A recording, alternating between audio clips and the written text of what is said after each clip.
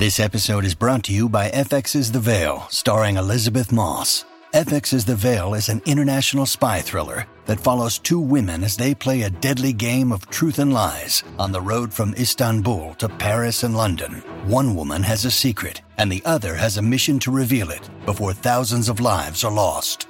FX's The Veil, now streaming, only on Hulu.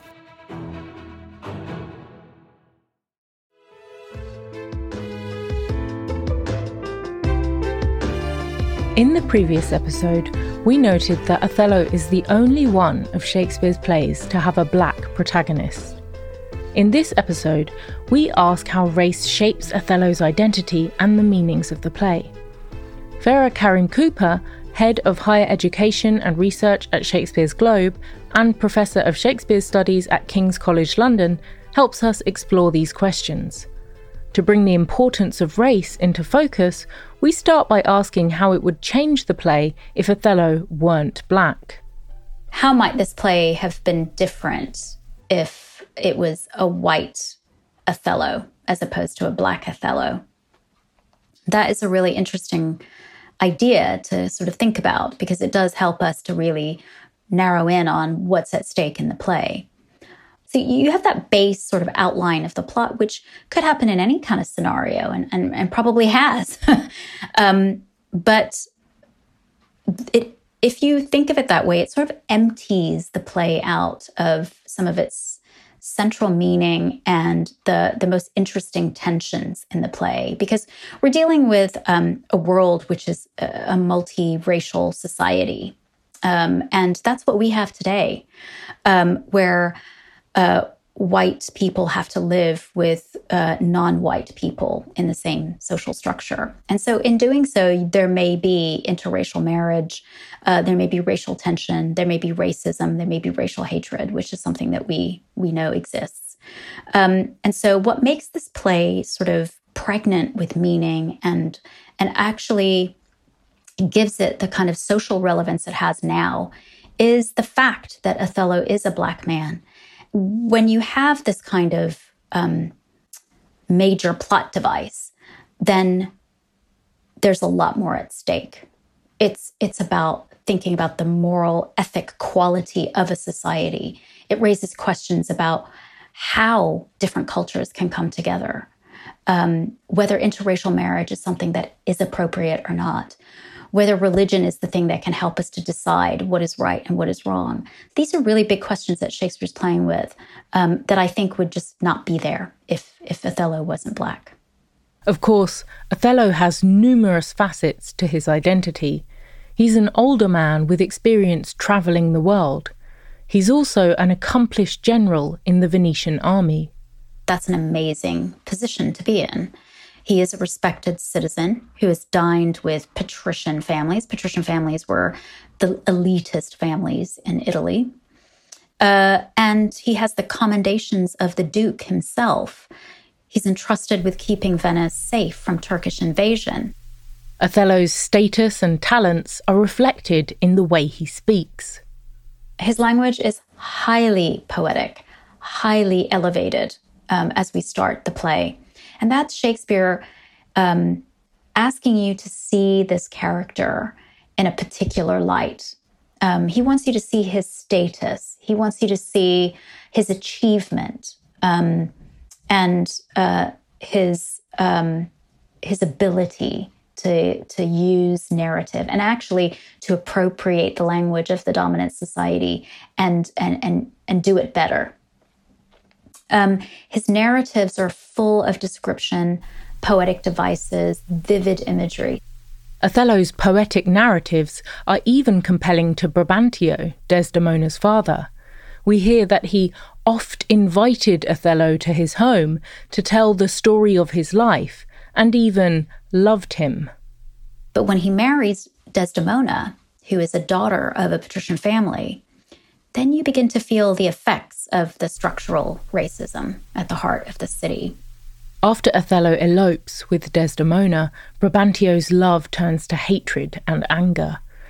A father might express anger at any man who elopes with his daughter, But when Brabantio confronts Othello, he expresses that hatred, as we noted in the last episode, in racial terms, asking how Desdemona could run away to the sooty bosom of such a thing as thou. Notably, however, those who favour Othello also express their feelings in racial terms. You might notice when you read the text that often Othello isn't referred to by the other characters as Othello. He's often called the Moor over and over again. And this objectifies him and objectifies his race and also his foreignness. The Duke says he's far more fair than black. And what he's doing there is he's elevating whiteness above blackness. It's interesting because it sounds like he's saying, see how white some black men can be? And isn't that a great thing? Othello then internalizes the racism of the society in which he's in. The way that society disparages Othello's race and the way he absorbs some of that racialized perspective is part of what undoes him. The other part, of course, is Iago's plotting, which also seems to be racially motivated. He also uses very inflammatory language. The racialized tenor of the play actually comes a lot from Iago's speeches. Iago's most offensive language, the terms Barbary horse and old black ram, is spoken behind Othello's back. The language he uses to Othello's face is dangerous in a different way. The greatest skill he has, and the reason why his language is so good, is because he's one of Shakespeare's dissemblers. Iago's skill in dissembling or concealing the truth is key to one of the play's big questions. The question of why Othello believes that Desdemona is unfaithful. At the start of the play, Othello has such trust in her that he can say, "My life upon her faith." And yet, apparently within a few days or even a few hours of Iago starting his plot, Othello will say, "All my fond love, thus do I blow to heaven, 'tis gone." This shift occurs because Iago can make his falsehoods sound extremely convincing. He's very gifted in his ability to manipulate people, and he's one of Shakespeare's great rhetoricians. He understands something quite central about the human condition, and this is what's dangerous about a villain that's so smart, is that he understands there's no such thing as reality, there's only perception. And so once you understand that, and you know other people don't necessarily understand that, then you can manipulate people's realities by manipulating their perception.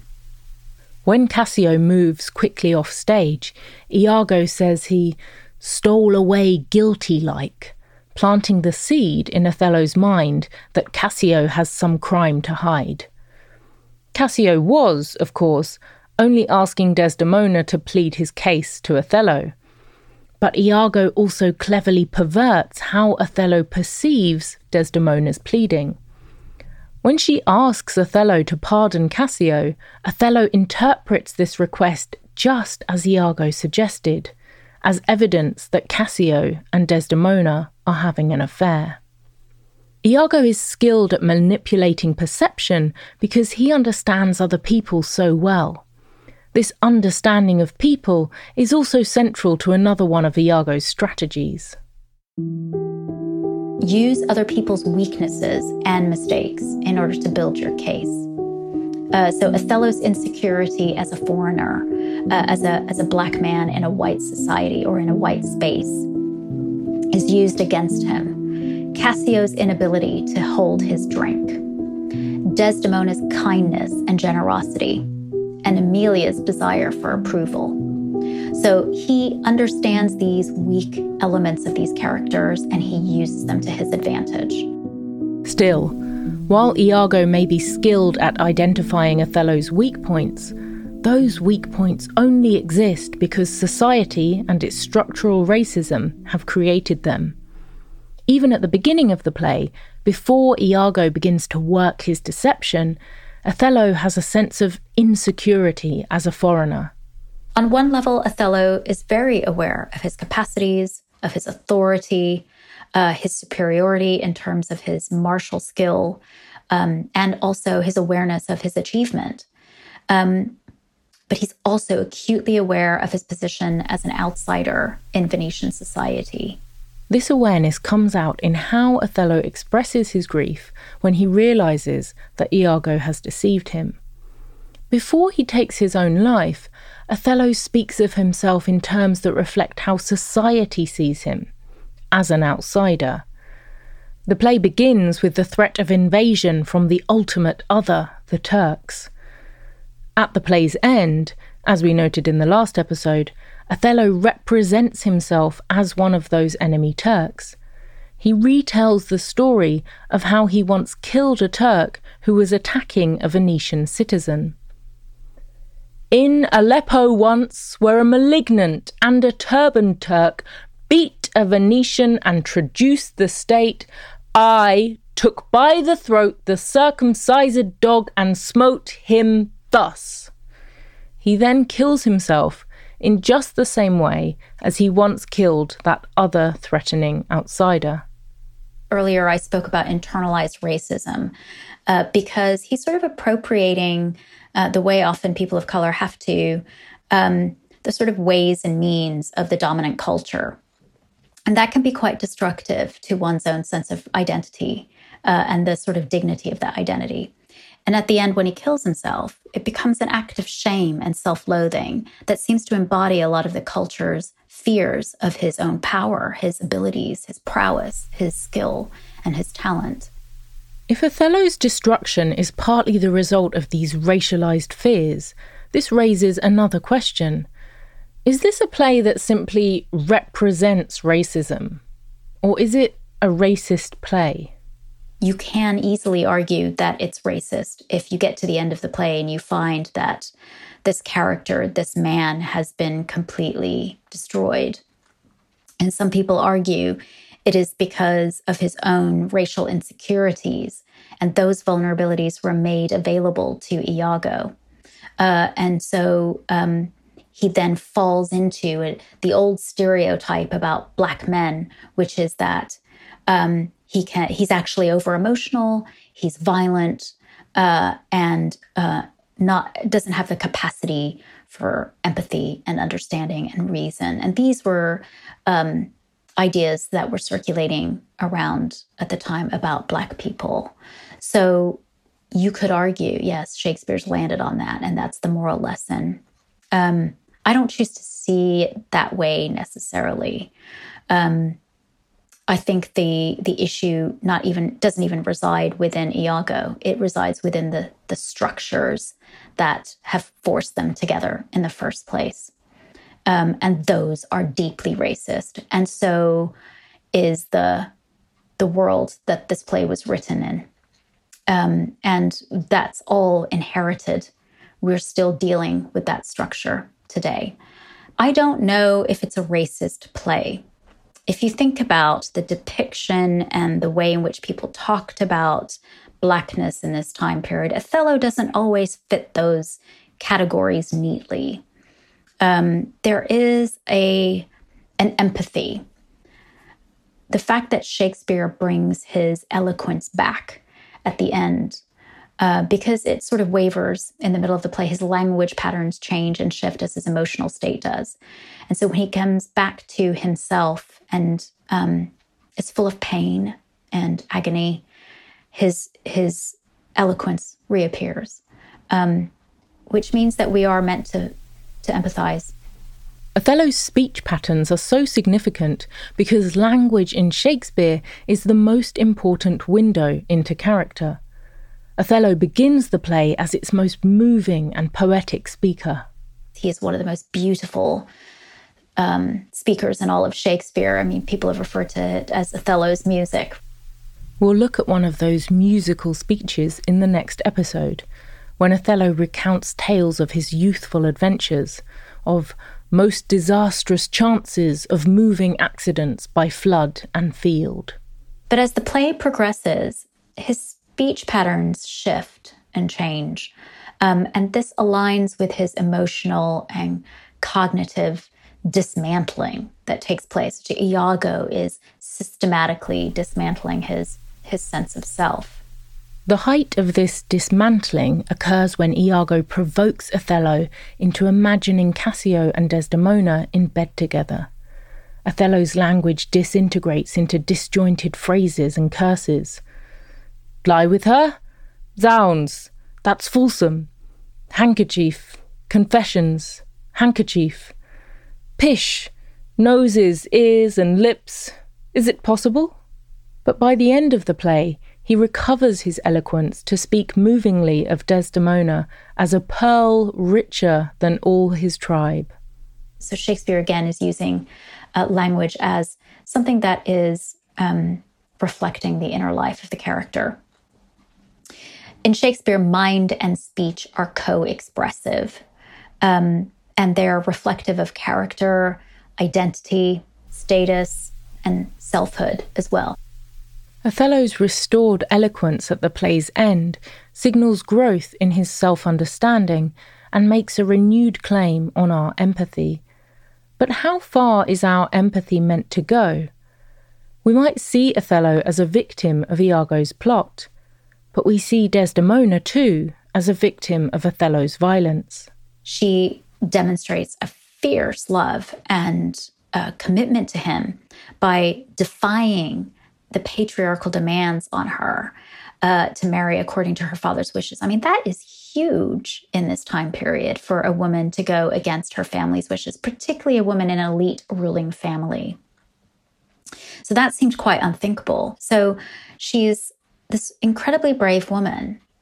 But then as the play progresses and we find that she's starting to see a change in Othello's behavior, you could say it's really admirable that she's steadfast in her loyalty to him and protects him at the end. And so you can see that as actually that's a really admirable quality.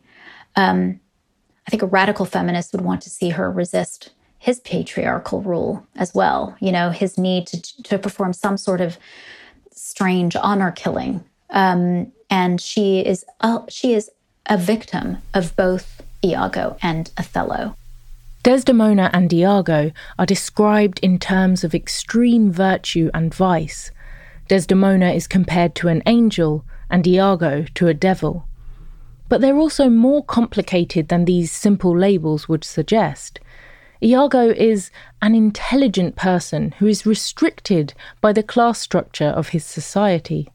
In Venetian society, it is absolutely impossible to socially climb into the patrician elite. There is a handful of ruling families, and that will be the case for hundreds of years. So you have these different people who are vying for some sort of status. So Iago being one of them, and hence his resentment about Cassio's promotion. And so you get a sense from him that maybe his resentment, his anger, his cynicism is tied to the forces that have been weighing against him in his position in society.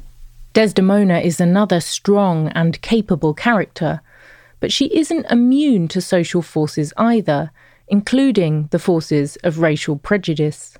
When Desdemona says she saw Othello's visage in his mind, she's saying she was colorblind, which actually is an erasure of his racial identity and of his body. The play doesn't offer us a simple way of seeing Othello as merely a villain or victim, nor does it offer easy answers to the question posed by Othello's Venice. How should different groups of people negotiate living together? That's a question we still live with today. The play is asking us to respond to him not in a homogenous way. We're all going to respond to Othello differently. The play enables an ambiguity of response, and it does so through this kind of dichotomy of Othello's own self-perception, the play's dichotomy of perception of how we're supposed to see a multiracial society. It's Venice's own dichotomy. And it was a dichotomy that England was moving towards as well, becoming a mercantile economy. And also, as we know now, the presence of people of color and different cultures and different immigrant communities living across London. So there's some echo there of London's own experience, England's own mirrored self in the representation of Venice. So I think the play doesn't dictate to us how we're supposed to see Othello. Although it is set in the distant past, 16th century Venice, it is one of the most relevant plays today. Given the racial strife in our own times, we can connect to Othello in visceral ways. In the next episode, we'll connect to Othello through the unique music of his language. We'll also hear from one of Shakespeare's most radical feminists. And we'll address that great mystery of the play, the mystery of why Iago wants to destroy Othello so badly.